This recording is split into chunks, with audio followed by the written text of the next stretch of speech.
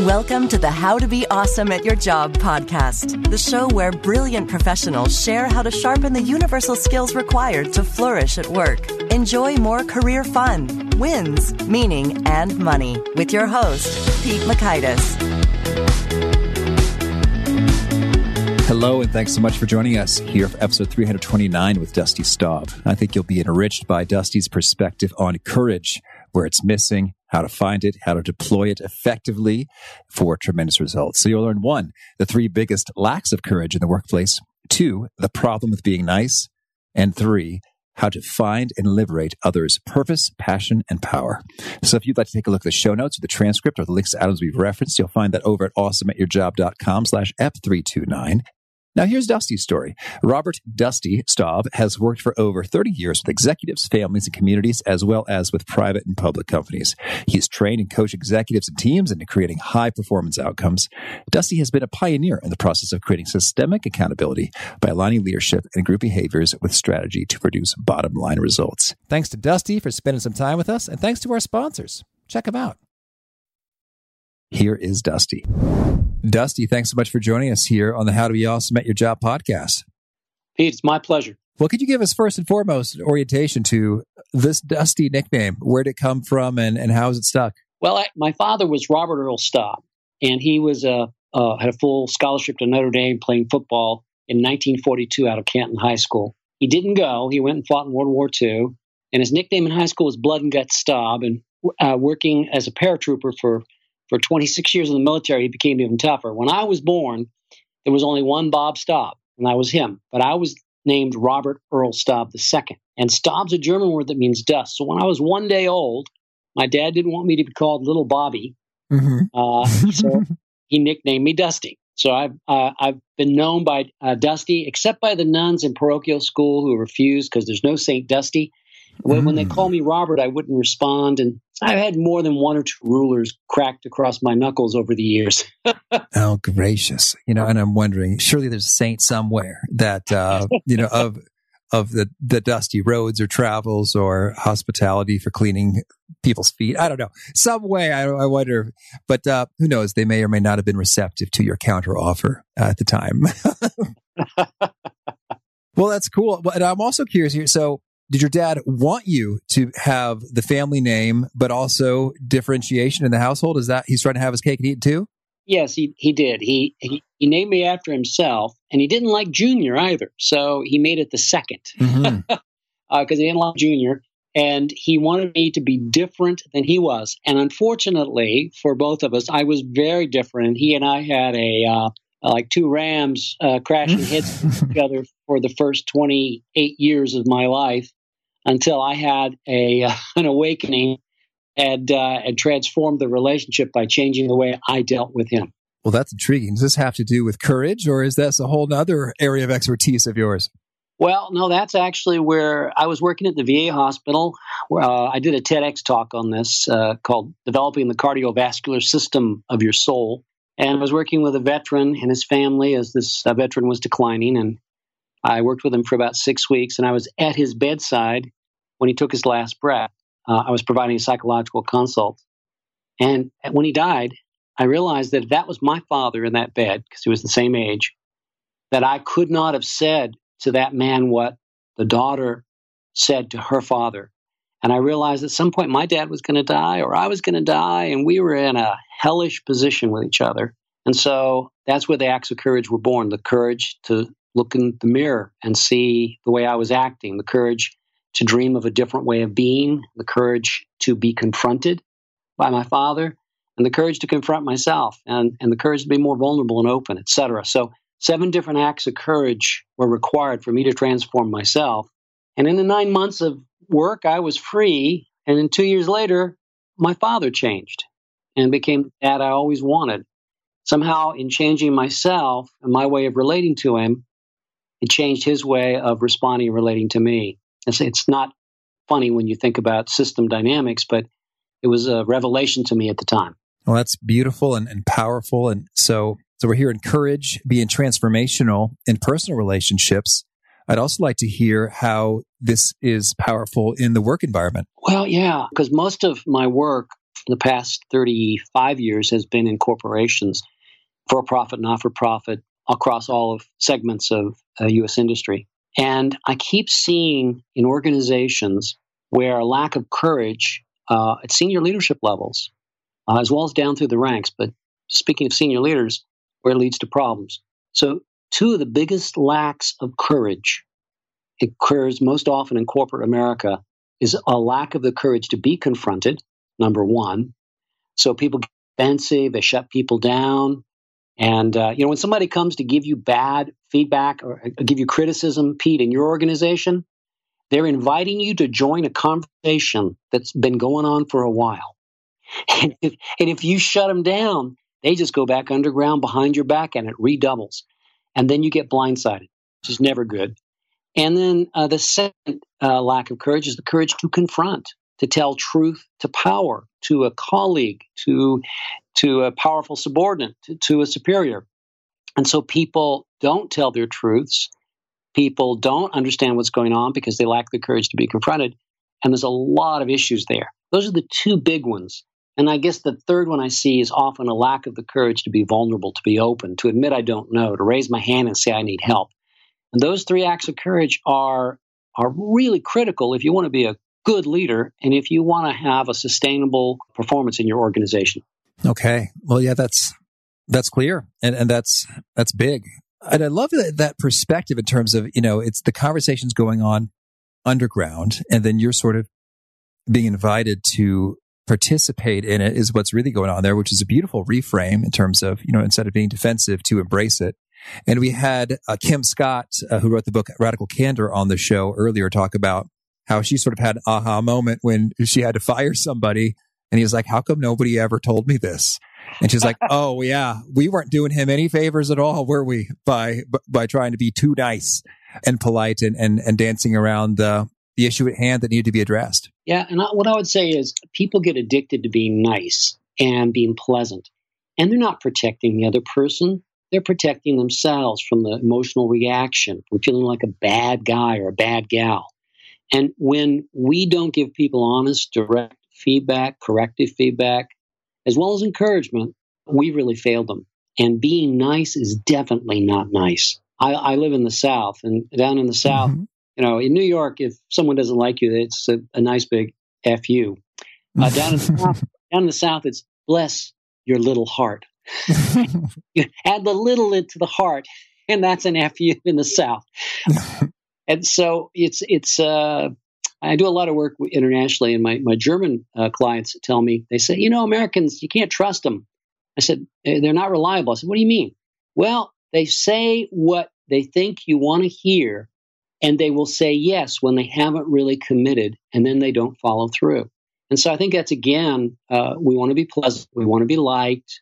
We're saying yes, but we're not really thinking it through. And we're not saying, I can't say yes to that. Here's why. Let's talk it through further. So instead of going deeper or being more honest in our dialogue and conversations, we are polite and nice, and we therefore fail an individual, a team, an organization, and it really damages careers. It really damages performance. Well, so we're talking about courage a lot, and I'd love it if maybe you could share some of the disguises or packaging or lies or excuses or rationalizations we use when we're really just, frankly, we're not courageous. So that's really what's going on. It's like we're really scared, but it gets dressed up or rationalized in some prettier terms that we use to ourselves. Yeah, well, one of the biggest rationalization, by the way, rationalize is a rational lie. Oh, tweet it. So we rationally lie to ourselves.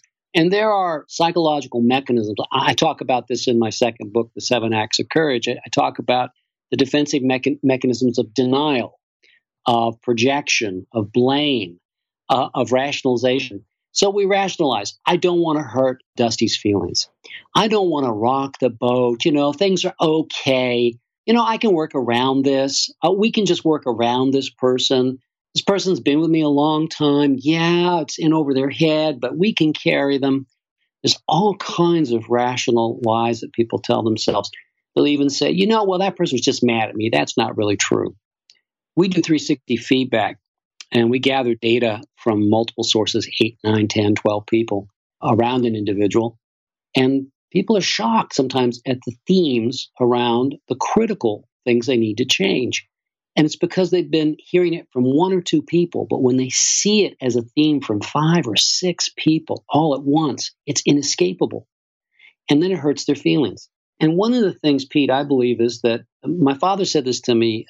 I came home from graduate school, and my dad had left the military and started his own business. And he said, "Son, these damn civilians." I said, "Dad, what'd the damn civilians do now?" And he said, "Son, if they were in the military, we'd shoot them. They don't tell you the truth. They talk behind your back.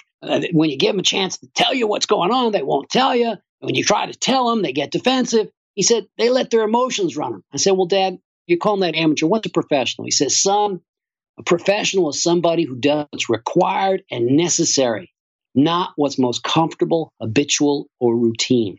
And Pete, what I see in so many of the clients we work with, and so much when I read the news, people do what's habitual, what's routine. They do their personality. Integrity, doing the right thing when things are easy, is not integrity. Doing the right thing when it's hard, when it's painful, that's integrity. And we talk about a lack of integrity in corporate America, a lack of integrity in politics right now. Well, until people start showing the courage to be confronted, until people start having the courage to tell the truth without laying down judgments. I mean, I can tell the truth to somebody in a way where they thank me, or I can tell the truth in a way where the person feels judged, belittled, and put down. So when I say the courage to confront, it's the courage to confront with respect and compassion.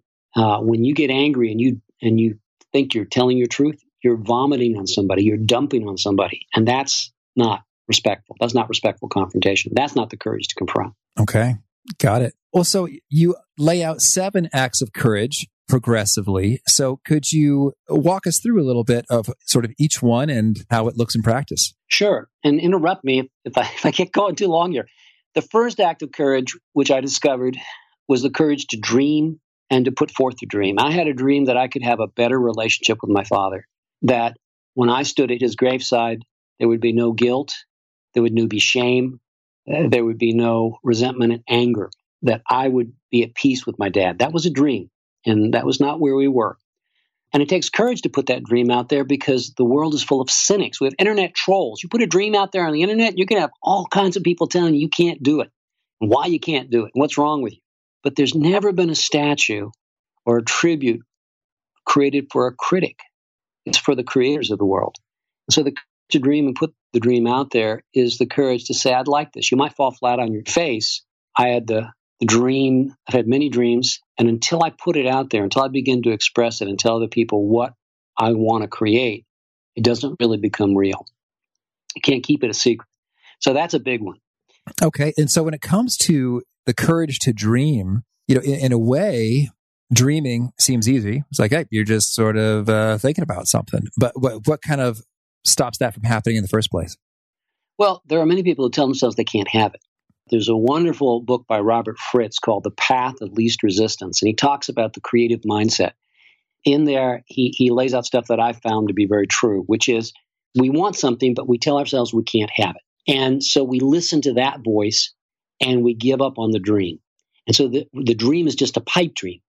But when I say, so I'll give you an example. When I decided I wanted to change my relationship with my father, I'd always dreamed of a better relationship. I realized that I needed to tell my mom, I needed to tell my friends, I needed to tell my dad. I wanted to have a different kind of relationship with him. And I knew my dad was going to laugh at me and be critical. I knew that my mom would be sympathetic. I knew some of my friends were mad at their dads, would think I was just caving in. And some of them would be supportive. But when I put it together and said, I believe I can create a better relationship, I don't expect him to change. He won't change one bit. What I will do is change how I respond and what I do. I'm going to stop being critical. I'm going to stop finding fault. I'm going to stop complaining about him. I'm going to stop yelling at him when he yells at me. I'm going to start working on showing some appreciation for what he's been through. He went through 2 wars, World War II, Korea. He grew up in the Depression, et cetera, et cetera.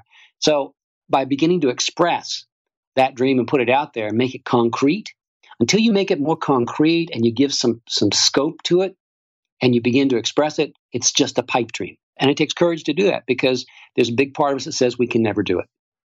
Okay, gotcha. And so then the second act is the courage to see current reality. How's that play out? Yeah, and the reason I have that as the second act is you first need to know where you want to go and start to claim it. Then the second is you have to have the courage to see what's working for you and working against you. And so again, using my dad and as an example, just sticking with that image, I had to look in the mirror and see the nasty way I had of reacting to him. And I totally justified my behavior based on his behavior. And there's no justification for bad behavior. I don't care. The other person can engage in egregious behavior. My behavior is not tied to that. Otherwise, I say that I'm just a reactive machine. They push this button, I react. They push that button, I react. And instead, my father was going to do what he was going to do, and I could choose how I was going to respond. And seeing the current reality is claiming my strengths, claiming my weaknesses, what's working for me, working against me, not having a pipe dream that somehow my dad's going to be different, but seeing the way it is and seeing how I'm interacting and what's problematic in the way I interact and seeing that current reality and claiming it. And some people will not claim their strengths because then they'd have to do something with them. And some people lack the courage to claim their weaknesses. They gloss over them because then they would have to own up that there's something they're responsible for and they have to do different.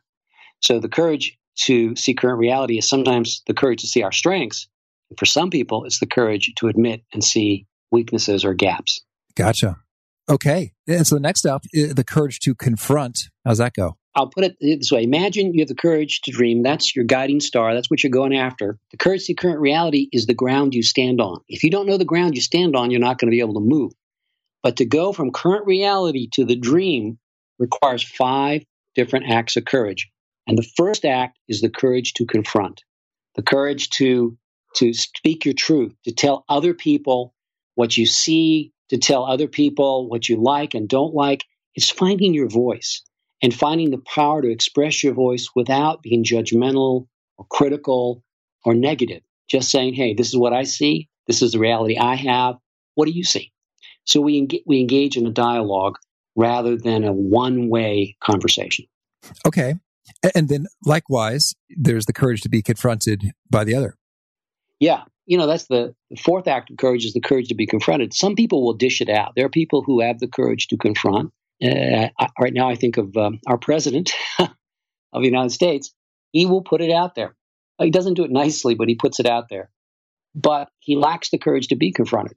And if you're not willing to hear confrontation or differences of opinion, it means you're going to create extra resistance. You're going to create more negativity, and you're going to guarantee you're going to get blindsided because people will just go underground with it if you have a lot of power or they lack the courage to continue to tell their truth. So the courage to be confronted means I don't want to be blindsided. I want to take it's like, crossing the street, big highway, busy highway, a thoroughfare in New York City, but putting blinders on that are about 3 feet out. You're going to get hurt or maybe killed. You want to take the blinders off. You want to have the courage to be confronted. You want to have the courage to let people tell you things, maybe not always in the nicest way. From that, at least you have more perspective and more information with which to work. And in this kind of conversational dynamic, you talked about not unloading with anger. And what are some other sort of pro tips for, engaging in a way that is positive and constructive when you're going into the difficult territory? Yeah. One of the major tools, we teach 2 major tools of the 10 we teach. One is what we call power questions.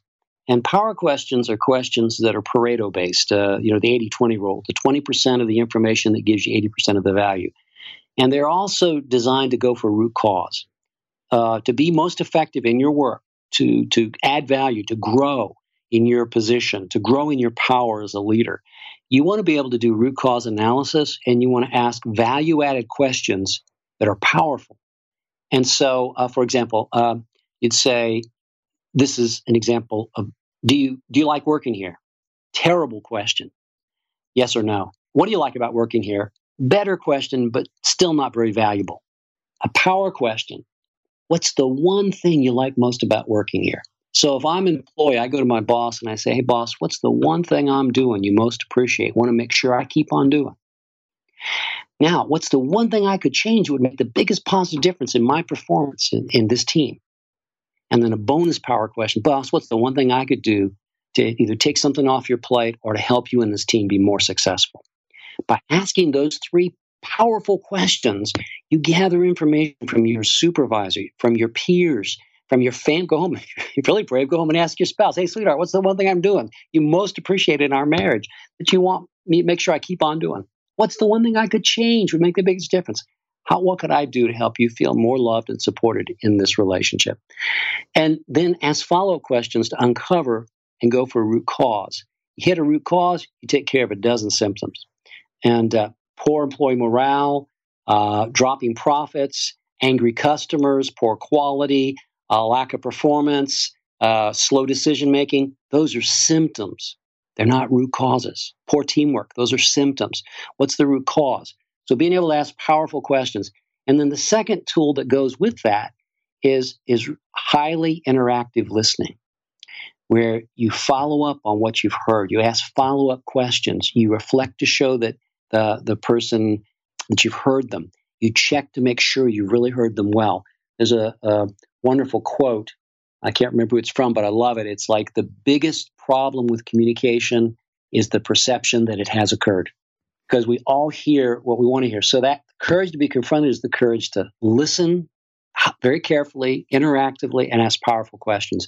Those two skills alone can transform your perception of you in the workplace, because many people are not open to feedback, especially corrective feedback. Many people don't ask for it.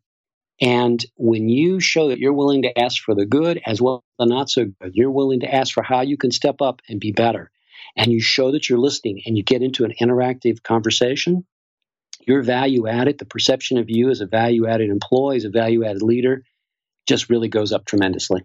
Now, we talked about the power questions that sort of really hit the 80-20 goodness and surface it. And then what do some of those follow-ups sound like to get to root cause? Yeah, so let's say I say to you, Pete, what's the one thing I could do that would make the biggest positive difference in our working relationship? And you say, well, Dusty, if you would start being more proactive, instead of waiting for me to give you an assignment, look and see what you think needs to happen with our key customers and come to me with some ideas. Don't wait for me to tell you, and say, okay, so can you give me an example of a time you saw me waiting to be told when you think I could have been proactive? And you go, yeah, with 2 weeks ago with Mr. Jones, when he called in and there was an issue, and you'd gotten an email 3 weeks before that, but I got on the call and I talked to him. And as I talked to him, I realized there's some things we could do to solve it. And when I came to you to ask about it, you had several good ideas. Why didn't you get on the phone and call him 3 weeks before, after that email, to have the conversation with him and come up with the ideas? I go, oh, yeah, okay, that's great. So what would be a question that I could ask of him if I get another email, I see emails like that? What would be some of the questions that you'd want to see me ask? If I could ask only 2 questions, what would be the best questions from your perspective, and from a strategic perspective, Pete? Say, well, the one question I want you to ask is, what's the one thing we're doing that makes us most value added to you? And what's the one thing we could add or do different that would make us even more value added, dear customer? Those are great questions, yeah. And I'd like you to start asking those of all of our key customers.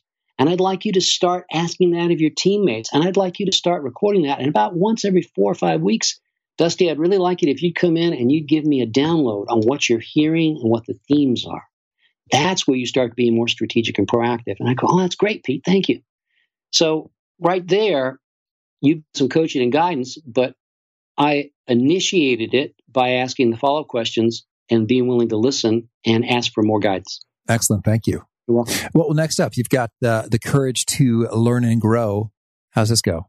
Well, that's a big one. Chris Argyris at Yale University, a psychologist, wrote a little book which talked, why is it that really smart, successful people start to fail? It's because they become blinded by their past success. They begin to suffer from something my old boss, Dr. James Noble Farr, called hardening of the categories. Their categories get harder as they experience success, and they get blinded by that success and they stop learning and growing. The courage to learn and grow is the willingness to step into ambiguity and the unknown. And most people don't like ambiguity. They don't like uncertainty. And yet, when you start something new, when you're really going down into new territory, it's going to be uncertain. It's going to be ambiguous. There's going to be a lot of fog. And you have to be willing to navigate through the fog. That's one part. The second piece is, and this is true for a lot of very successful people who start to limit themselves, is you have to give up the addiction to being right. There are two pieces to the courage to learn and grow. The willingness to step into ambiguity, the unknown, move through the fear. And the second is to give up any addiction or need to be right. I would rather win. I'd rather find a better way than insist on being right. Because being right means I'm locked into a cognitive trap. I'm trapped in my old ways and patterns of thinking. It's what my dad would call being an amateur leader as opposed to a real pro. Okay, thank you. And so then next up, we got the courage to be vulnerable. Yep, and I actually add the words to love. I got the courage to put that in there. The publisher of the book, the hardback cover of 7 Acts of Courage, was Executive Excellence. And my publisher wanted me to take out the courage to be vulnerable. He said, the executives won't want that. That's not good. But I insisted. And in 1998, the hardcover of 7 Acts came out. And I had the courage to be vulnerable, to love. And it's turned out to be one of the most powerful concepts. And in fact, Brene Brown did a TED Talk that's gone viral and has millions of views now. And she's talking about vulnerability and the power of vulnerability. Well, I've been talking about since 1998. For me, the courage to be vulnerable is the willingness to be open. And I actually got that term from Max Dupree. He wrote a little book called Leadership is an Art. And he was the chairman and CEO of the Herman Miller Corporation for 20 years. They were 456th in total sales in the Fortune 500, but number 12 in total return to investors. And in his book, he said, first and foremost, a leader must be willing to be vulnerable to the strengths, talents, and wild ideas of the people around him. And I was so inspired by that, and I realized that that's exactly what I had to do with my dad to transform myself.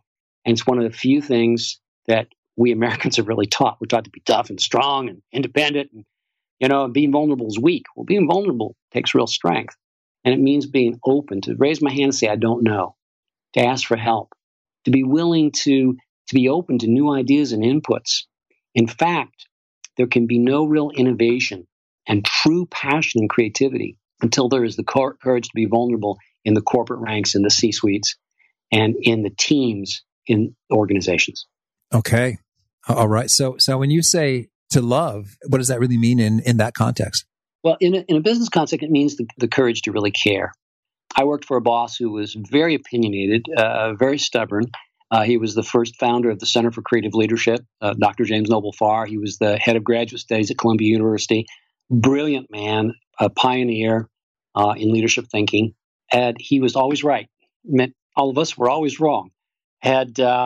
Being vulnerable and open to him was to admit that I really cared about him. I didn't like him sometimes, but I really did care about him. And I cared very much about our customers. And I would call that love. But in business, I think it's showing that you care, that you respect, that you really value other people.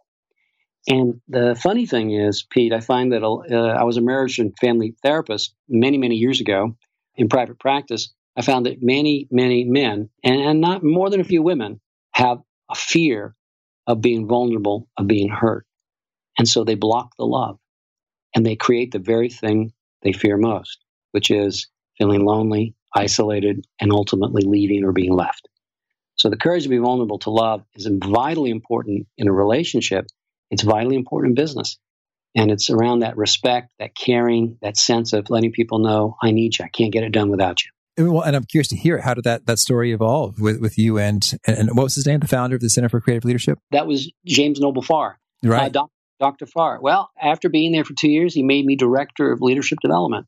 And I worked as director of leadership development for 3 years, created all kinds of programs. And finally, I realized I wanted to go off and create my own business. I went to Jim and I said, Jim, you and I struggle all the time. Every time a client wants something new and I'm creating something new, you and I fight and argue. And I'm actually tired. I think I can go out and do my own thing.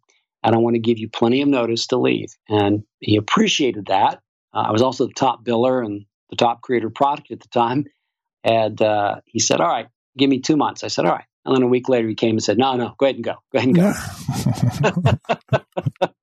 Because he was afraid other people might want to leave with me, I guess. But I had a 3-year non-compete, so I couldn't work with any of the clients. But fortunately, AT&T picked this up, and a few other clients came in very quickly. And it was a real risk. It was really scary, but I tripled my income within the first 15 months and was able to create things the way our clients were asking us, rather than trying to always filter it through thinking of a 70-year-old guy who had things his way.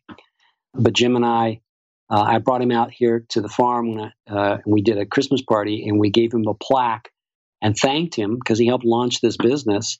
And I couldn't be where I am. We couldn't have had all the success without him and his teaching. And he said something really nice to me. He said, Dusty, he said, of all the consultants I've worked with over the years, you've done more and taken my work further than anybody else. And I really appreciate that. And he and I were planning to do some things, and then he died from heat stroke at the age of, he was in his early 80s. Oh, man. Yeah, but it was always that sense of respect and caring, even when I needed to leave to start my own business. And you can do things like that if you treat others with respect and dignity, and you have that willingness to be vulnerable and open. That's huge. Thank you. And then your final piece there is the courage to act. What's behind this? The courage to act is where it all comes together. And it's the 7th act for a reason. One of the things that I think that you do in this podcast is you help people to really be awesome in their jobs, to really step up and play their game at a higher level. And so for me, wisdom in acting, there are people who have the courage to act, but they do it without really thinking. They don't do good critical thinking. They're not strategic, so they're very tactical. And there's lots of activities, and they're acting on lots of activities, but not their highest and best use. So the courage to act without the dream, seeing current reality, confronting and being confronted, learning and growing and being vulnerable is not going to have as much wisdom or guidance to it. So if I act informed by those prior 6 acts of courage, then I can act with greater wisdom and greater strategic guidance. And I might be doing less, but I'm having a far greater impact. There is a book out now called Essentialism. We had Greg on the show. Yeah, I love Essentialism. Greg's brilliant, and it's what I love it because I like him and Daniel Pink Drive because and Brene Brown and Simon Sinek, because these guys are all talking about stuff I've been doing since 1998 in business, and they keep validating it, which is wonderful. What I love about that is always asking, what's my highest and best use?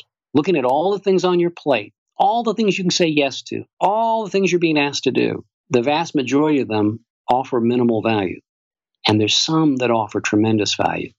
And being able to act informed by those prior 6 acts of courage allows you to act in more of an essentialist way, saying, what's my highest and best use?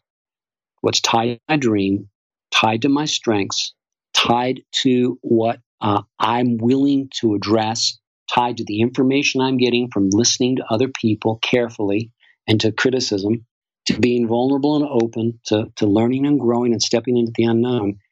What are the things I can do? And then reorder your priorities, reorder your goals, and let some of the goals go. What is it I should stop doing is a great question. What is it I need to start saying no to? Because every no is a strategic yes to something else. And every yes is a strategic no to something important, like time with my spouse, time with my kids, time to recharge my batteries, time to write my book that I've been talking about for 15 years, et cetera, et cetera. So Greg's concept and his way of looking at things, I think, is a great gift. And it's a key question. How can I be more strategic and offer greater value? And instead of being hypnotized by activity and being a good guy and always saying yes, I need to be able to say no politely, respectfully, because I'm saying yes to something more important. And do you have any thoughts when it comes to this courage stuff? It's inspiring. It gets you going. Like, yeah, bring it on. At least that's how I feel. So thank you. It's fun.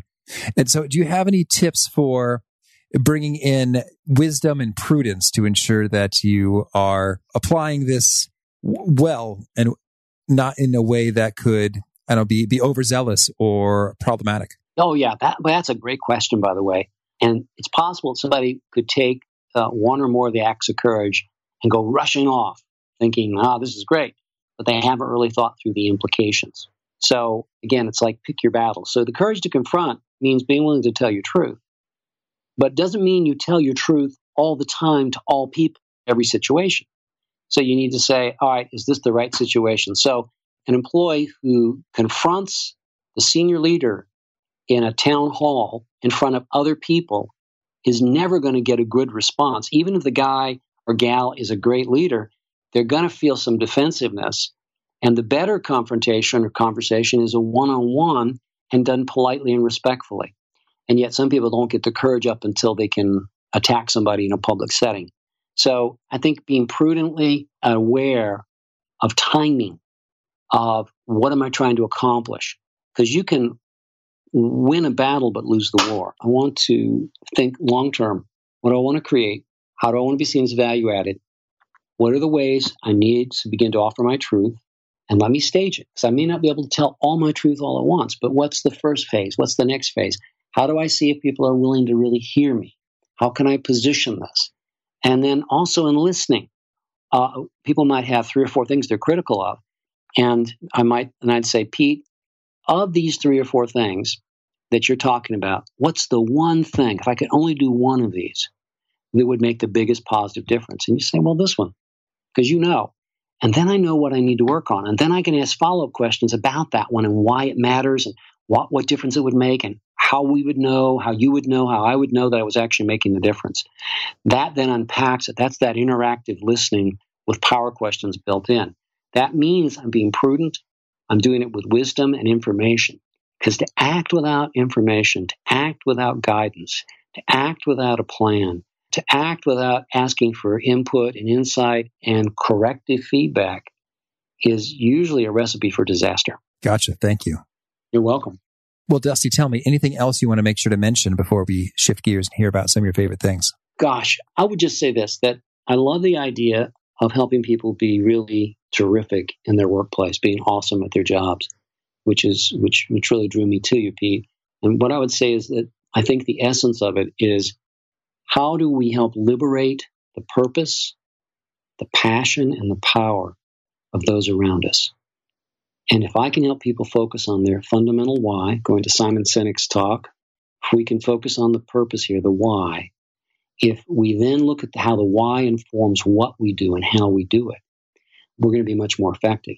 Now, we focus on purpose. What is it that really turns you on? What is it that really is going to excite you? What's really going to make a difference? Where you're most passionate? And now, together, focused on, in a purposeful way on our why or what, and doing that which gives us the greatest lift, we're going to really liberate our power collectively. There's a term that I coined a number of years ago. I call it the effective intelligence of an organization. And one of the things we focus on is multiplying the effective intelligence of an organization by getting people to focus on these fundamentals and then giving them tools to help them move forward in a more powerful way. So I would say, wherever you are, whatever you're doing, if you can focus on the purpose, if you can then find where the passion lies and how to begin to liberate that. And my dad had a great quote. He said, son, any damn fool can tell you can lead a horse to water, but you can't make it drink. The trick is to get the horse thirsty. Then you can't stop it from drinking. So what makes someone thirsty? Do you know? What kind of questions do you need to ask to figure that out? And then how can we work together in the most powerful way? So liberating purpose, passion, and power, I think, is a key. Beautiful. Thank you. You're welcome. Well, now could you share with us a favorite quote, something you find inspiring? Oh, my favorite quote right now is one by Einstein, Albert Einstein. And it goes like this. He says, there are 2 kinds of people in the world: those who believe everything is a miracle and those who believe nothing is. I'm the kind of person, Pete, who believes everything is a miracle. The fact that we exist, that we're alive, the fact that we can see, that we can hear, the fact that I can have this conversation with you on this mysterious technology, my children, the love of my wife, my family, beautiful trees here in the forest around me. Everything is a miracle. And I think that when we believe everything is a miracle, we're open to possibility. We're open to finding our best self. We're able to find more and more and continue to grow and discover. If I believe nothing is a miracle, it's all transactional. It's all just a series of transactions. You live, you work, you die. And I think it's the real issue is how deeply have you loved? How fully have you lived? How completely have you been your best self? Beautiful. Thank you. Oh, you're welcome. And how about a favorite study or experiment or bit of research? Oh, gosh. Well, Google just released its research on teams. Google hired really smart, bright people, and they put these teams together, and they had some teams that were outperforming other teams consistently. And they were trying to figure out what the difference was. And they looked at over 200 factors. And finally, and this is on the Google site, and it's been listed in several other sites too. Apple News had it. But basically, they discovered that when they started looking at the research, there were 5 factors that make for great teams, but the number one factor that outweighed everything else was a sense of psychological safety. And if you think about it, in Good to Great, they were talking about the organizations that went from good to great engaged in vigorous intellectual debate that was not personalized, where you have the type 5 leader who's not egotistical, but really looks out at the world in terms of what he or she can contribute to the world and how he or she can engage others, as opposed to how everything can make him or her look better. And so vigorous intellectual debate requires a sense of psychological safety. If I feel that I'm going to be ridiculed, made fun of, punished for offering a crazy idea or offering a criticism or putting an idea out there or putting something half-baked or exploring something that I'm not so sure of, I'm not going to do it. And so you have people holding back, not sharing ideas. You have people not engaging in vigorous intellectual debate, so you don't come up with the best answers. So that sense of psychological safety, and then structure, and then a sense of effectiveness and feeling valued, those all come in. But the number one factor is psychological safety. I really love that study. Years ago, Becky Langford, who worked at AT&T in PR, told me, she said, Dusty, you should let everybody know that you create a sense of safe space for people. I said, it's too touchy-feely, it's going to scare people. This was back in 1990. But actually, I think if I'd done that, the business would probably be 10 times bigger, because that's really the key. When we walk in to do a training, we walk in to do consulting or coaching, if we can't create psychological safety, we're wasting our time. And if you don't have a sense of psychological safety on your team and your organization, you're never going to be great. You might be good, but you'll never be great. And how about a favorite book? Oh, well, I would say Daniel Pink's Drive. Daniel Pink really, when I was reading his book, I had tears in my eyes because he was talking about all the research. He did looking at the last 30 years of research, and he said, look, most managers and leaders in corporations are still using the understanding of the 1940s and 1950s. They haven't caught up to what modern research. They're still using extrinsic motivators, the carrot and the stick. Do this, you get this reward. Don't do this, you get punished. And that only works if you're making widgets. But when you need complex intellectual tasks and innovation, you need to have intrinsic motivators. And he identified the 3 big intrinsic motivators in the first half of the book. And the second half is how to actually use them, which is a sense of purpose, being part of something greater, which I get to contribute to. That's intrinsically motivating. A sense of autonomy, some say-so in my work week, in my work month, my work year. So I have some say-so and some freedom there. And a sense of personal mastery, that working here I get to grow and develop. And I love that.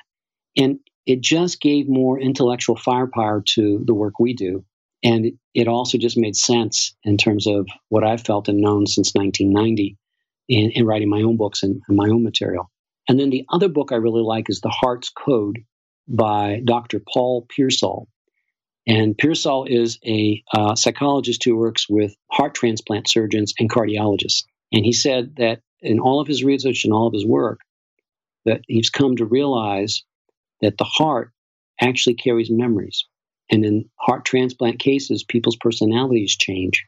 and some of the characteristics of the heart giver, the donor, shows up in the recipient. And he tells about 5 or 6 amazing stories in the book. And I was in tears throughout that book because I've always said, look, the essence of being a great leader is it comes from the tone and quality of your heart. And he just really brought that to bear when he talked about that from his own experience and from his own work as we're working with physicians and heart transplants and heart transplant recipients. And so those are 2 books I really recommend: The Heart's Code, Dr. Paul Pearsall, and Drive by Daniel Pink. Oh, thank you. And how about a favorite habit? Put first things first. Stephen Covey's 7 Habits. I love put first things first. Know what matters most and make sure you do that first. Make sure you put that first.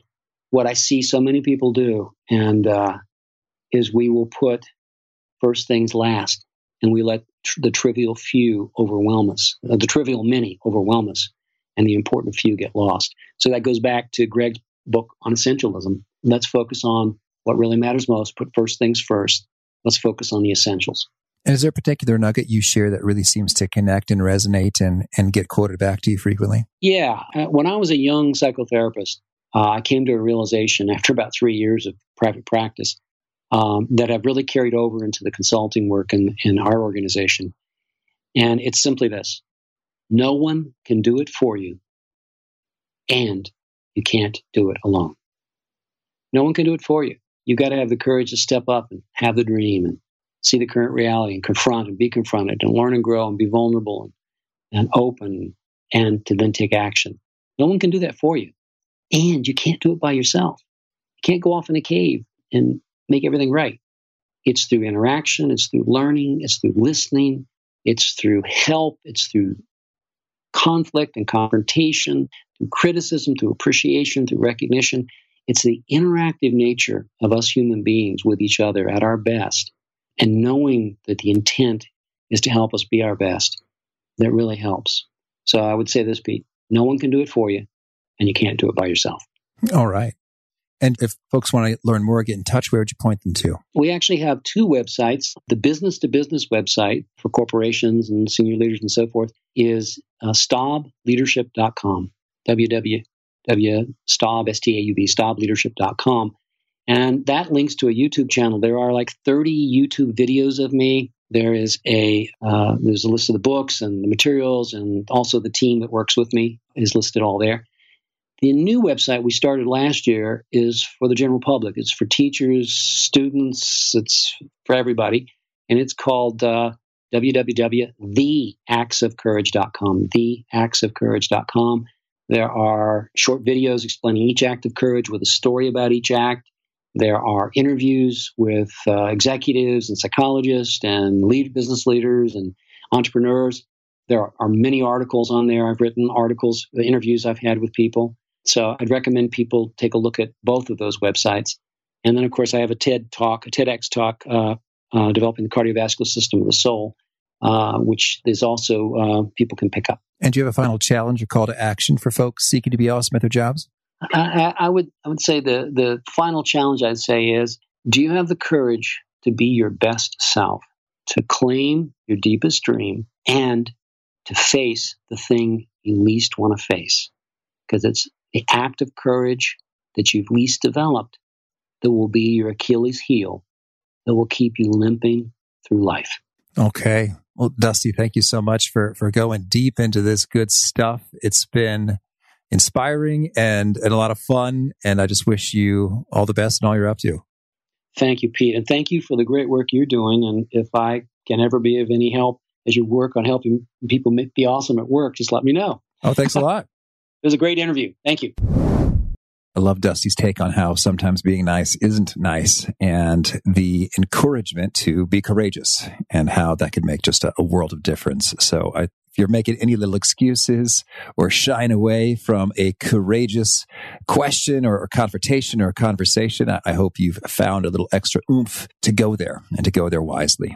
And again, if you want to check out the show notes, the transcript, the links, items we've referenced, it's at awesomeatyourjob.com/ep329. And if you haven't already, I hope you'll push the subscribe button. If you do so, you'll hear from our next guest. It is Nir Eyal, and he is talking about how do we get hooked our attention to devices and technology, and how can we be more engaging in trying to hook other people's attention to what we're creating and to protect your attention wisely and deploy it as you wish. So much good stuff. Peace. Thanks for joining us for today's episode. To get the most out of this conversation, visit awesomeatyourjob.com to find today's show notes, transcript, and infographic summary cheat sheet. For more entertaining professional skill sharpening, be sure to subscribe to catch the next episode of How to Be Awesome at Your Job.